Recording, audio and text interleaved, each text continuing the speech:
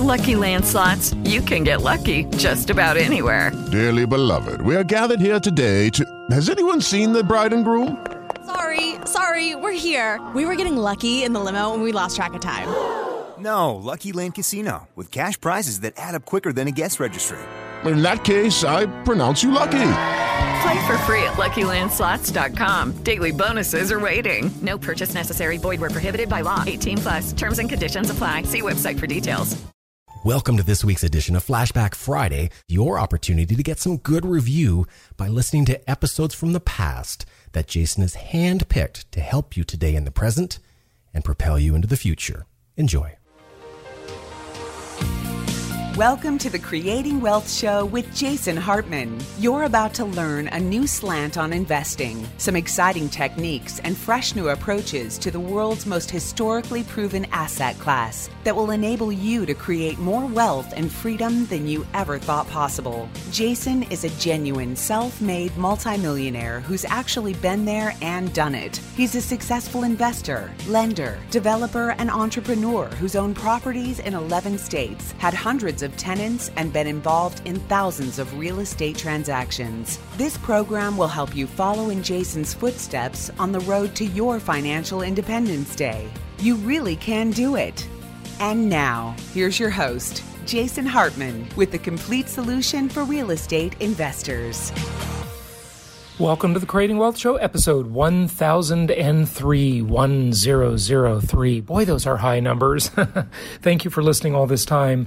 This is your host, Jason Hartman, and I'm coming to you today from Philadelphia. We just held our Creating Wealth seminar, the only one we plan to do this year, yesterday here in Philadelphia. Thanks to all of you who came out for that. That was a fantastic event, and we got such positive feedback on it. So thank you so much for joining us. It's always great to do that. Every one of those events is different, even though they have the same basic structure and outline. You know me, I'm the king of the tangents, right? So I always go on a tangent or a rant about something. Anyway, I'm glad you enjoy those. And I surveyed, since we just passed the 1,000th episode, I surveyed the audience, and about 25% of the audience said they listened to over 500 episodes. So, wow, this show must be interesting to at least some of you to listen to that many episodes. Thank you for doing that. But one person in the room, and I know there are others out there, some of you listening, and please, by the way, if you are one of those people that I'm about to mention, contact me and let me know what you think at jasonhartman.com/ask.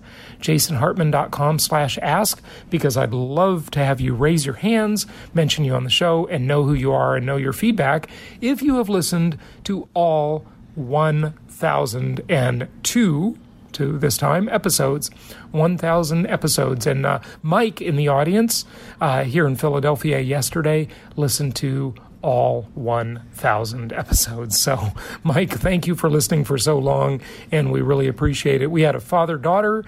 The daughter was here at the event, and she listens to a lot of the episodes, and her dad listens to all of them, and they brainstorm about them together. So I thank you all so much for being such loyal listeners, and for also telling your friends, your associates, and even your enemies about the show, because they need to know too. You know, the old saying, I think it was Abe Lincoln, keep your friends close and your enemies closer, right? Today we saw the Barnes collection, which is this amazing collection, a private collection of Impressionist art here at the Barnes Foundation in Philadelphia. And there's a big controversy surrounding this incredible multi-billion dollar, that's billion with a B, dollar private collection of Impressionist art. Really an incredible thing. If you want to know more about that, watch the Netflix documentary entitled The Art of the Steal. Well, it's not a Netflix documentary necessarily, but it's on Netflix. I don't know, maybe it is a Netflix. Whatever. Anyway, The Art of the Steal is the name of it. I saw that and I thought, I've got to come and see this collection of Impressionist art. It's incredible, incredible. So we just finished that, and we're going to relax for a while, go to dinner. But I've got a couple of our attendees here from yesterday that wanted to share a few comments. And today, by the way, we have a fantastic guest. Remember, I told you last week I had a really good interview? Well, this is it. You're going to hear it today, where we are going to talk about a really unique new idea as to how to solve recessions and cycles in the economy. This guest today, who wrote a book about the Fed and several other books as well about robotics and automation. We're going to dig in some really good stuff with our guest today. So you're going to like this interview a lot. I really enjoyed this guest. So he'll be coming up in a few minutes. But some of our attendees from yesterday are here. One of them is Nate, and the other is my mom, who's been on the show before and shared some of her thoughts yesterday at the Creating Wealth seminar about self-management and about preventing tenant turnover, keeping your tenants for a long time, because you know that the tenant turnover is an expensive thing. You want to keep your tenants for a long time, but don't keep them for too long, because if you keep them for too long, that might be a sign that your rent is too low. So remember the old adage that I've talked about, you got to raise the price until the demand falls off. In other words, till you have some degree of vacancy, a palatable degree, but not too much. So that's always a balancing act there. But first, one of our new attendees who hadn't attended any of our events before is Nate, and he's here, and he just wanted to share a few thoughts about the event. What did you think, Nate? Jason, thanks so much for having me. I thought the event was amazing. I thought that I knew a lot about real estate, but coming to your seminar, I realized there's a lot of things that I don't know. And one thing that you did besides teach me a lot about real estate is you inspired me to look beyond where I live and to, kind of shrink down the world and make it smaller so that I can invest in places that are further away and get better returns. So I really appreciate that, and I'm excited to be here this weekend. And again, for me and from all the people I heard there, thanks for doing these events, because they're great.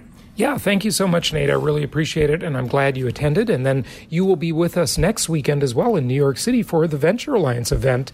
You got the big public seminar, and then you'll be at the smaller mastermind group next weekend. Any thoughts about this coming weekend in New York City? What comes to mind is the amazing people that are going to be at that event, so I'm excited to just be around and listen and, again, learn from people who are high-level achievers and the areas of life that they're working in. So basically, I'm really excited for the people that I'm going to meet there. Good stuff. Well, thanks a lot for joining us, and thanks for sharing some of your thoughts about the event.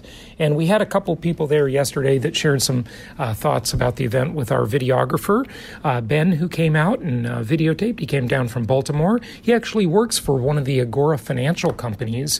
So you've heard many of the Agora financial guests on the show over the years, including my very favorite financial writer, even though I disagree with him about the solution. Most of these Agora guys, I don't agree with their solution, but I love their analysis on things. They're all generally kind of gold bugs and stuff like that, and I'm definitely not a gold bug, and I'm not a cryptocurrency bug either, but they do have some interesting thoughts, and I love Bill Bonner's writing. He, of course, is one of the Agora, or the Agora financial founder, and he's been on the show before, so we'll get him back. He just has a great way of writing about stuff, and I love his style. So that's good.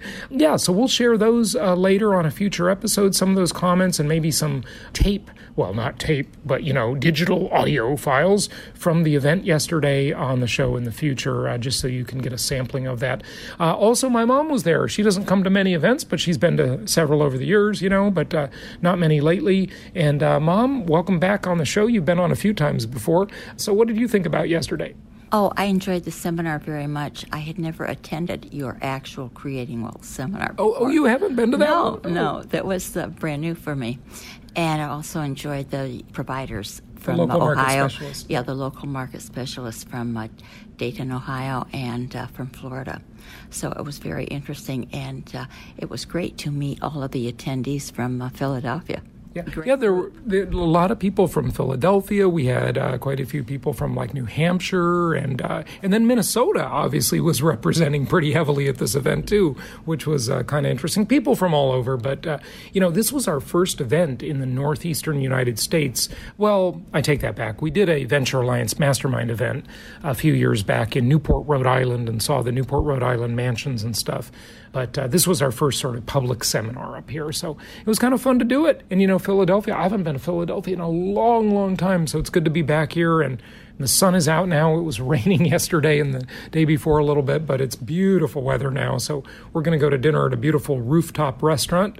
That ought to be fun. But do you want to share any thoughts, though, about tenant turnover and keeping your tenants? Just some practical advice for our listeners, just really quickly about that. I know you shared some great stuff yesterday in the seminar, just about self-management. I give you a hard time about being the extreme do-it-yourselfer, but I tell you, folks, I am more and more, as you listeners know, recommending self-management of your properties because it's so easy to do nowadays with some of the technologies and tools available to you, and you can do it from a long distance, which is a great, great thing.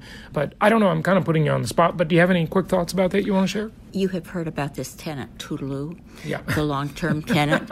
We got to explain that to the listeners. So my mom was on the show before, and we did this episode where she shared her longest-staying tenant, who's been in a property of hers, a rental property, since 1989.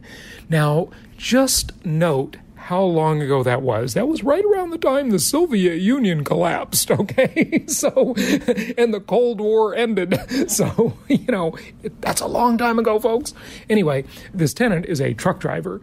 But, I ask you, that's a long-running tenant. My longest tenant ever stayed 9 years, and interestingly, that was a property I self-managed.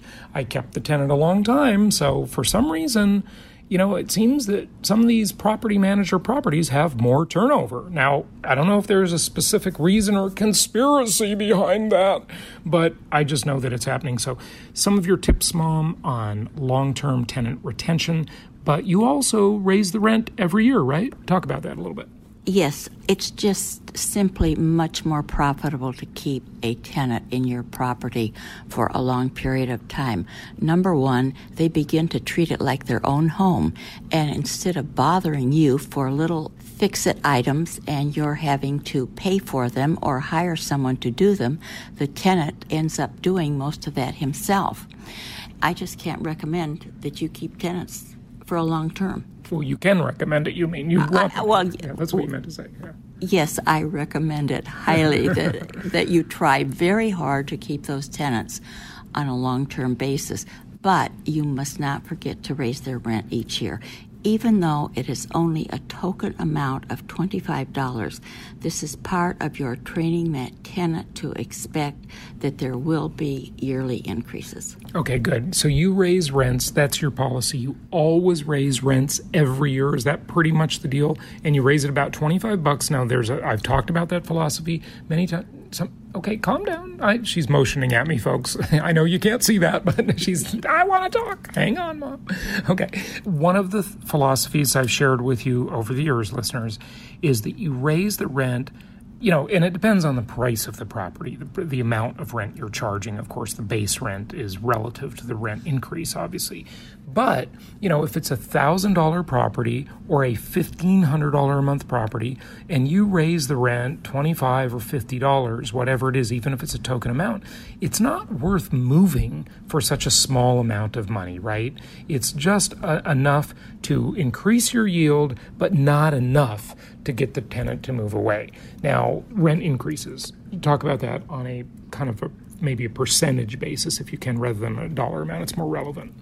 Okay, sometimes I will just figure the rent at 4%, and if the tenant is really right at the maximum... A 4% increase.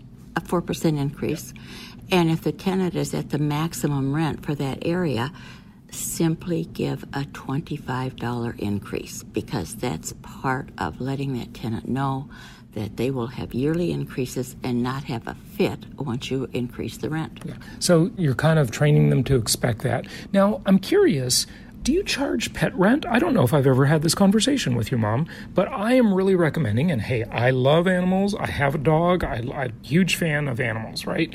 But I think that all regular single-family home independent landlords need to get in the habit of following what the institutional landlords in apartment complexes are doing and charging pet rent. People will pay $25 or $30 a month per pet, and it's magic the way that increases your yield. Think about it, folks. That's $360 a year if it's $30 a month, right? That's a significant increase in your yield that someone will barely notice. Yes, I charged pet rent of, it was either $25 or $30. Right now, I don't have anyone I know about that has pets, so that doesn't apply.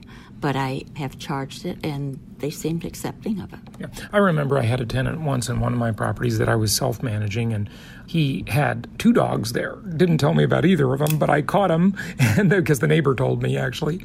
And then I just back-charged him for all the pet rent, and he was happy to pay it. It was like no problem. He was happy I didn't kick him out, I think, so for violating the covenant of the lease. So, yeah. And by the way, let me just address that for a minute, because someone asked me about that question last week.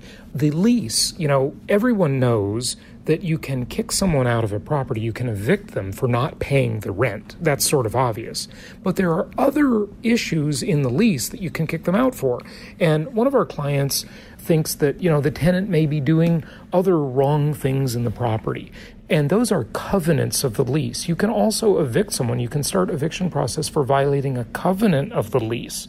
So say, for example, they have an animal there and they didn't disclose it to you. Say, for example, they're doing something, God forbid, doing something illegal. Maybe they're doing drugs in the property now. Look, marijuana is legal in a lot of places now. The trend is going to be that it's going to be nationally legal probably. But, other drugs, more serious drugs, obviously, right? Say they're having big parties and they're getting noise complaints all the time. These are things that could fall under covenants of the lease, obviously. And you can also evict people for that, or you can sanction them for that, or negotiate with them for that. So, remember, there's more to it than just paying the rent. You have more power than you think, landlords. So keep that in mind. Another tip I wanted to share with you that my mom brought up recently, one of my properties in Texas that I purchased a long time ago needs a new fence. I've owned this property for maybe 14 years, and the fence is looking pretty shabby. It's just a cheap wood fence, right?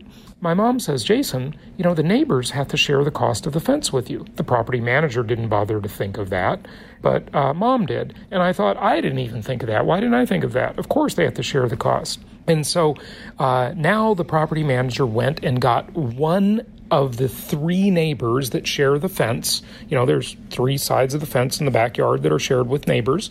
They got one of the neighbors to share the cost of the fence. That neighbor would contribute $644, and I would pay $644, and that would replace one of the 3 sections of the fence. So I said, Mom, okay, what do I do now? My ultimate self-manager mother, who's pretty good at getting deals on stuff. She says, Jason, what you do is you collect that $644 from the neighbor and you replace only the one section of the fence.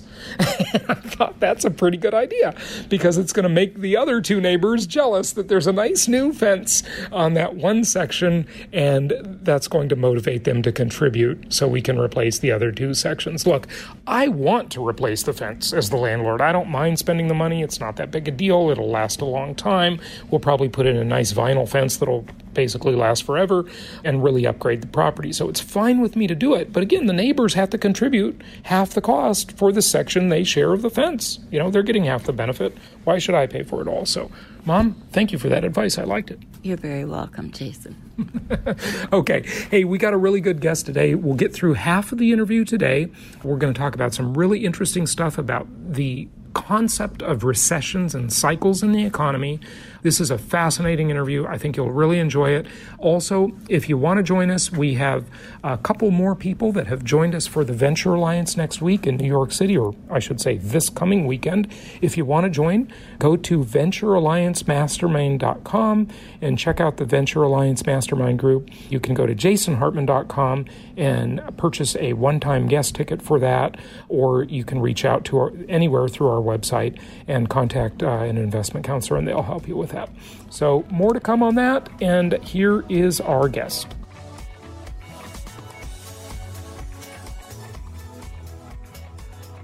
It's my pleasure to welcome John Tamny to the show. He is director for the Center for Economic Freedom at FreedomWorks, senior economic advisor at Theodore Research and Trading, and editor of Real Clear Markets, best-selling author of Popular Economics, What the Rolling Stones, Downton Abbey, and LeBron James Can Teach You About Economics. And also, who needs the Fed? What Taylor Swift, Uber, and robots tell us about money, credit, and why we should abolish America's central bank. But his new book is entitled The End of Work, Why Robots Won't Take Your Job and Might Get You One You Love. We got a lot to talk about today. John, welcome. How are you? I'm great, Jason. Thanks for having me on. Yeah, it's good to have you. These are great topics. And let's talk a little bit about, what Taylor Swift, Uber, and robots can tell us about money, credit, and why we should get rid of the Fed. Make the connection for us. Yeah. Well, it's a surprisingly easy connection. Several years ago, my wife and her friends went to a Taylor Swift concert in Washington, D.C. at National Stadium. Afterward, as you can imagine, there was a rush to the exits to get home. And so if you wanted to ride the metro from that stadium, it was going to take at least 2 hours to get on one. Cabs were non-existent. And so my wife and her friends tapped the button and Uber showed up. Uber charged 4 times the going rate, surge pricing, and my wife was home within a half hour. And so it was a reminder right there that even if you take the Fed seriously, its interest rates are wholly backwards. The Fed, during periods of economic distress, pushes the rate that it targets down to zero. Well, why on earth would it do that? That's the equivalent of Uber, during mass demand for its drivers, setting the rate as low as possible. Well, if it did that, there wouldn't be drivers at Nat Stadium to take my wife and her friends home. The fact that they had surge pricing is what brought the drivers to the stadium. Sure. The Fed, in its infinite wisdom, does the exact opposite of what it should do. It tries to push the cost of credit down at a time when you want it to rise to a level that brings in savers who will be there for those who need credit. Interesting. I haven't heard anyone express that before, and maybe you haven't either, and that's why you thought of it. It's an interesting hypothesis because, when we look at the supply and demand curve of anything in any market, and money is just another commodity, credit is just another commodity like gold, silver, concert tickets for Taylor Swift, one of my favorites, whatever, right? So you're right. It makes sense. But the way the Fed would seem to view it, John, is that they would say, well, we need to pump money into the economy. And since they don't really play by normal rules, they play by fiat. They can create money out of thin air and adjust the abundance of credit and money supply. Money supply and credit supply are kind of the same thing, but not exactly, by just lowering reserve ratios or creating money electronically out of thin air. We used to say printing, but they don't even print anymore. Printing is now too much of a burden, running a printing press. So it's not really the same, is it? Because they don't really play by the rules that Uber plays by, do they? Ultimately, they do. The Fed can't change reality. The Fed cannot increase credit. They can certainly distort it for a while. My take is that the Fed's ability to distort much of anything is overstated. Let's never forget that when you borrow dollars, you're not borrowing dollars. My argument in the book is that money and credit are totally different. Mm-hmm. You're borrowing dollars for what they can be exchanged for. You're borrowing access to trucks, tractors, computers, desks, chairs, buildings, most important of all, labor. The Fed cannot increase what it is you're seeking when you seek credit.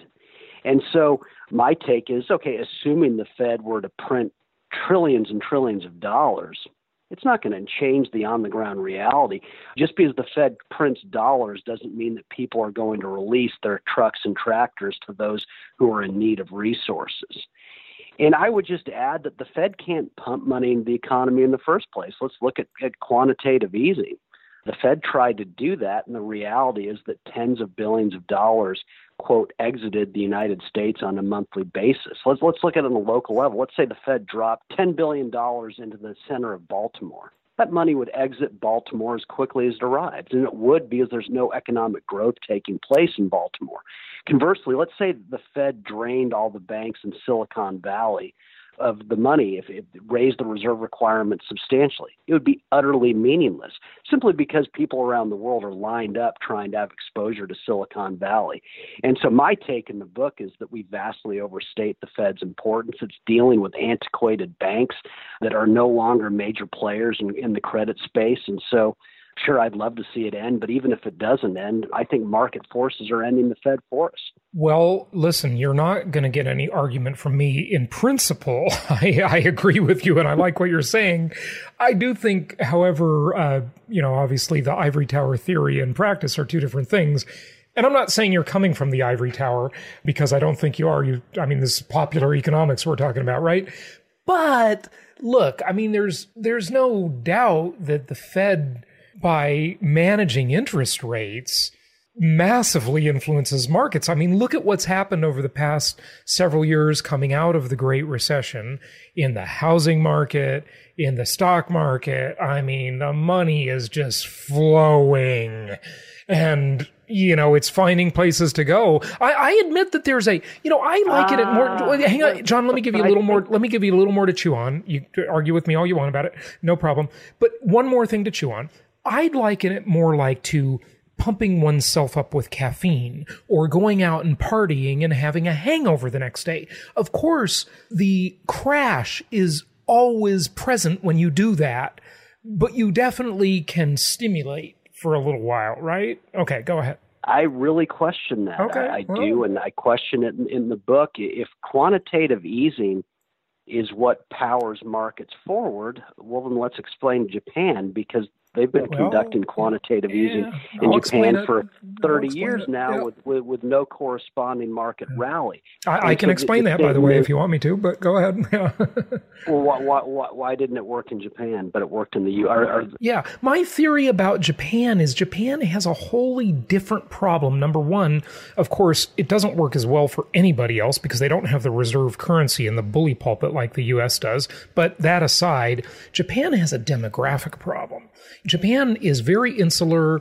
There's really almost no immigration, okay? And they're not having any kids. And you can't build an economy on that. That's a country that's extinct. Japan's economy, go ahead. Would you agree that this demographic problem is exponentially better than the one after World War II, when the country was literally destroyed? That was a major demographic problem that the economy boomed. Yeah, okay. And I think that it's so easy to make. I think it's more ivory tower to say that, well, we've got the printing press here. Markets respond to all this. Sure, they do. They adjust for it. It's not as though investors are stupid. No, they're not. So I hear, but see, the Fed kept interest rates low, and so there's a flight into yield. Mm-hmm. Oh, really? Funny how that didn't happen in Japan. And let's never forget that Japan is still a major economic force. Oh, of course. Oh, but see, the Fed created $4 trillion. It had to find itself somewhere. Well, it didn't. It borrowed $4 trillion from banks. But for a buyer excited by QE to enter the market, by definition, a seller must exit it. Mm-hmm. It's not as though implicit in this QE narrative that the Fed uniquely among all central banks had this ability to pump up the stock market. It ignores all the times that the Fed couldn't pump up the stock market, but implicit there is that there are only buyers. No, there are sellers too. Furthermore, markets price in the future. If, in fact, the Fed had been pumping up stock markets, logic dictates that when the Fed announced well before 2014 that it would eventually cease quantitative easing, that markets would react to it and sell off for good, except for they never did. I find the QE story so easy to discredit. I've presented my argument in front of the best investors in the world, including Cliff Asness at AQR, and I've never been questioned because it's not a very compelling argument when you think about it. Well, I only think, listen, I don't want you to get the impression I'm disagreeing with you because in philosophically and in principle, I definitely agree with you. I'm just saying that people are creatures of instant gratification. They know that it's a big game and it's a big sham, of course, and so do other countries that hold our debt. They know they know we're destroying the value of our debt with inflation, ultimately. But they play it in the small time horizon, right? They play these little, and then if it's a small time horizon, it would show up in 30-year treasuries. I beg to differ. I've spent Doesn't make me an expert, but I've spent lots of time in China, and you talk to the government officials there, they point out that we're still not a rich country. Mm-hmm. We expect that money to be paid back. The idea that the rest of the world is in on some, hey, wink, wink, nod, nod, that, oh, yeah, sure, the treasuries are worthless, but we'll hold them. I don't find that compelling. I don't find it realistic. I'm not defending the debt. I'm not defending government spending. I'm a libertarian. Yep. But the idea that the rest of the world would sit there and just buy what is claimed to be worthless defies common sense. The reality is that the U.S. Treasury is backed by the most productive people on earth. We can talk about the Fed and all this other stuff and all these horrible things going on in the world, but the reality is the 10 most valuable companies in the world are based in the United States. Right. Yeah. No question. We attract more investment than any other country in the world. People risk their lives trying to get to this country. Yeah. Is it any wonder that the rest of the world wants to hold U.S. debt? Yeah, we want to talk about the dollar and everything. Yeah, it's absolutely. A different story. Yeah. Let's not pretend that this is worthless. No, you're absolutely right. The right question to ask is the one I always state. It's compared to what? You know, yes, the U.S. has all these things and all this monkey business, but, you know, compared to what? Everybody's playing this game, okay? Every country does this stuff, you know? Couldn't agree more. Okay, so on the Japan thing, though, post-World War II, I'm no expert on that, but my impression would be that, hey, number one, we were rebuilding Japan. Number two, we were moving into this baby boom time. Their exports, they were exporting all these cheap little products. Then the auto industry, the Japanese auto boom came along, and you know, that's, I don't know. It's complicated, but it's kind of I just think it's dangerous to say that was a much bigger demographic difficulty, and to pretend that, okay, so the way to fix a demographic problem is to go to war and have your country destroyed, so you have to rebuild it. I don't think you believe that. That's not a good idea. Really I'm just saying it happened. Okay. So that it happened did not improve Japan. Japan would be exponentially better off today, as would the U.S. have been, had we not been in that war in the first place. I really think it's dangerous to make an argument about, oh, yeah, well, the war saved Japan. Japan is a major, major economy. And implicit in the demographic argument is that somehow Japan's an island. No, Japan interacts with the rest of the world. Of course they do. Just as U.S. producers interact with the rest of the world. It would be an interesting argument if Japan didn't trade or import or export with anyone else, but that's just not true. Yeah, of course. They're not isolated. I mean, they're just, in terms of their immigration policy and the birth rate, that's all. And I wasn't saying that war was good for Japan. The war is never good. The highest birth rates in the world are the poorest countries, and the countries with the lowest birth rates get the most investment. Yeah. And so I just think the demographic argument is, again, an exciting one that excites people who think that there are crises coming, but please. Yeah. To spend time in Japan is not to spend time in a declining country. If that were true, you'd see a massive capital outflow. Markets aren't this stupid. Okay. All right. Yeah. Good. Points well taken. I mean, you know, if I had Harry Dent on here, he'd be arguing with you, of course. You know the arguments, so you've heard them all. Yes. Okay. But listen, I want to switch gears. I want to just finish this topic, though, with, so during recessionary periods, it sounds like your thesis is that the Fed, the Fed should go away, but the marketplace should just raise interest rates. Then more people would come in and want to loan money, and the lending of that money would act as a natural stimulus for the economy. Is that a proper analysis? Oh, yeah. For the just surge pricing on money. Look, we should have surge pricing on money. Well, surge pricing on credit. You know, money is. Look, Mexico could lend the peso, but it wouldn't mean a whole lot. You know, the point is that credit is always going to find its level. And so the last thing you want to do is try to artificially lower the cost of it. Now, my book argues is look throughout the U.S. and we act as though the Fed doesn't exist. Credit is so expensive in Silicon Valley that if you want to start a business, you're going to give up a big portion of it to a venture capitalist, and then you're going to give even more of it up to potential employees in the form of stock options. Credit's so expensive in Hollywood that even the best movie producers are turned down well over 90% of the time. Donald Trump is our president. For decades after the early 90s, he couldn't get a loan from a U.S. bank to save his life. My point is that while the Fed's off in Never Neverland trying to set a zero rate and pretending, oh yeah, there's now easy credit, in the real economy, we thankfully act as though the Fed doesn't exist, because if the Fed did have control over us, we would be in perpetual decline, simply because who would lend at artificially low rates? And so in the real economy, rates are set by the markets. Thank goodness they are. If the Fed were a fraction of as powerful as people thought it was, we'd be a very poor country. Interesting. Okay. So the way the Fed looks at that equation, though, is they say we need to pump money in, so we need to artificially, admittedly, make rates lower, and that pumps the money in. You say, let the market decide, and if you want money, pay a surge price because you need it more, and there's less supply of it because people are reining in their horns. So you should pay more for credit, and then there will be more credit. I mean, that makes sense. Yeah, well, of course, and that is what's happening. Implicit is that when a recession hits, suddenly credit's easy. No, surge pricing takes place. The Fed's over here decreeing zero rates, but no one borrows for zero. I mean, Apple's the most valuable company in the world. It still pays 3% to borrow. Small businesses in a recession are still going to be shut out of the credit markets. The Fed is this entity dealing with banks that just aren't very big players in credit in the first place. Yeah. And so in the real world, credit costs what it costs. And so the Fed pumping up the money supply, oh, please. It's bogus. Where can it pump up the money supply? If it tried to shrink it in Silicon Valley, market actors around the world would run roughshod over that within seconds. The same, the Fed could put billions into West Baltimore tomorrow, and that money would disappear instantaneously. Money flows to its highest use, so do resources.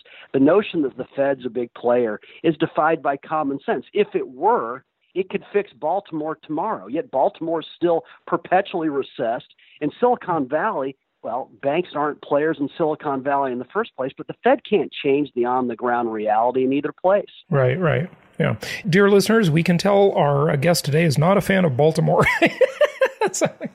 Yeah, but I agree. No, I'm fully a fan. I just don't think that the Fed can't change it. The Fed can't change Cairo, Illinois. The Fed cannot change Detroit, Stockton, California. It can't. In my book, I make the Detroit argument too. Fed wants to drop billions into Detroit, it will disappear instantaneously because no business is going to expand based on a money drop. Money always flows to its highest use. The Fed can't change it in a city, state, or country. Yeah, no, absolutely. This is why central planning doesn't work anywhere it's ever been tried. It really doesn't work.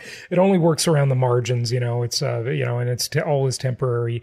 Helicopter Ben, are you listening? So Ben Bernanke, of course, is who we're referring to. This will be continued on the next episode. Thank you for listening and happy investing. Thank you so much for listening. Please be sure to subscribe so that you don't miss any episodes. Be sure to check out the show's specific website and our general website, hartmanmedia.com, for appropriate disclaimers and terms of service. Remember that guest opinions are their own, and if you require specific legal or tax advice or advice in any other specialized area, please consult an appropriate professional. And we also very much appreciate you reviewing the show. Please go to iTunes or Stitcher Radio or whatever platform you're using and write a review for the show. We would very much appreciate that. And be sure to make it official and subscribe so you do not miss any episodes. We look forward to seeing you on the next episode.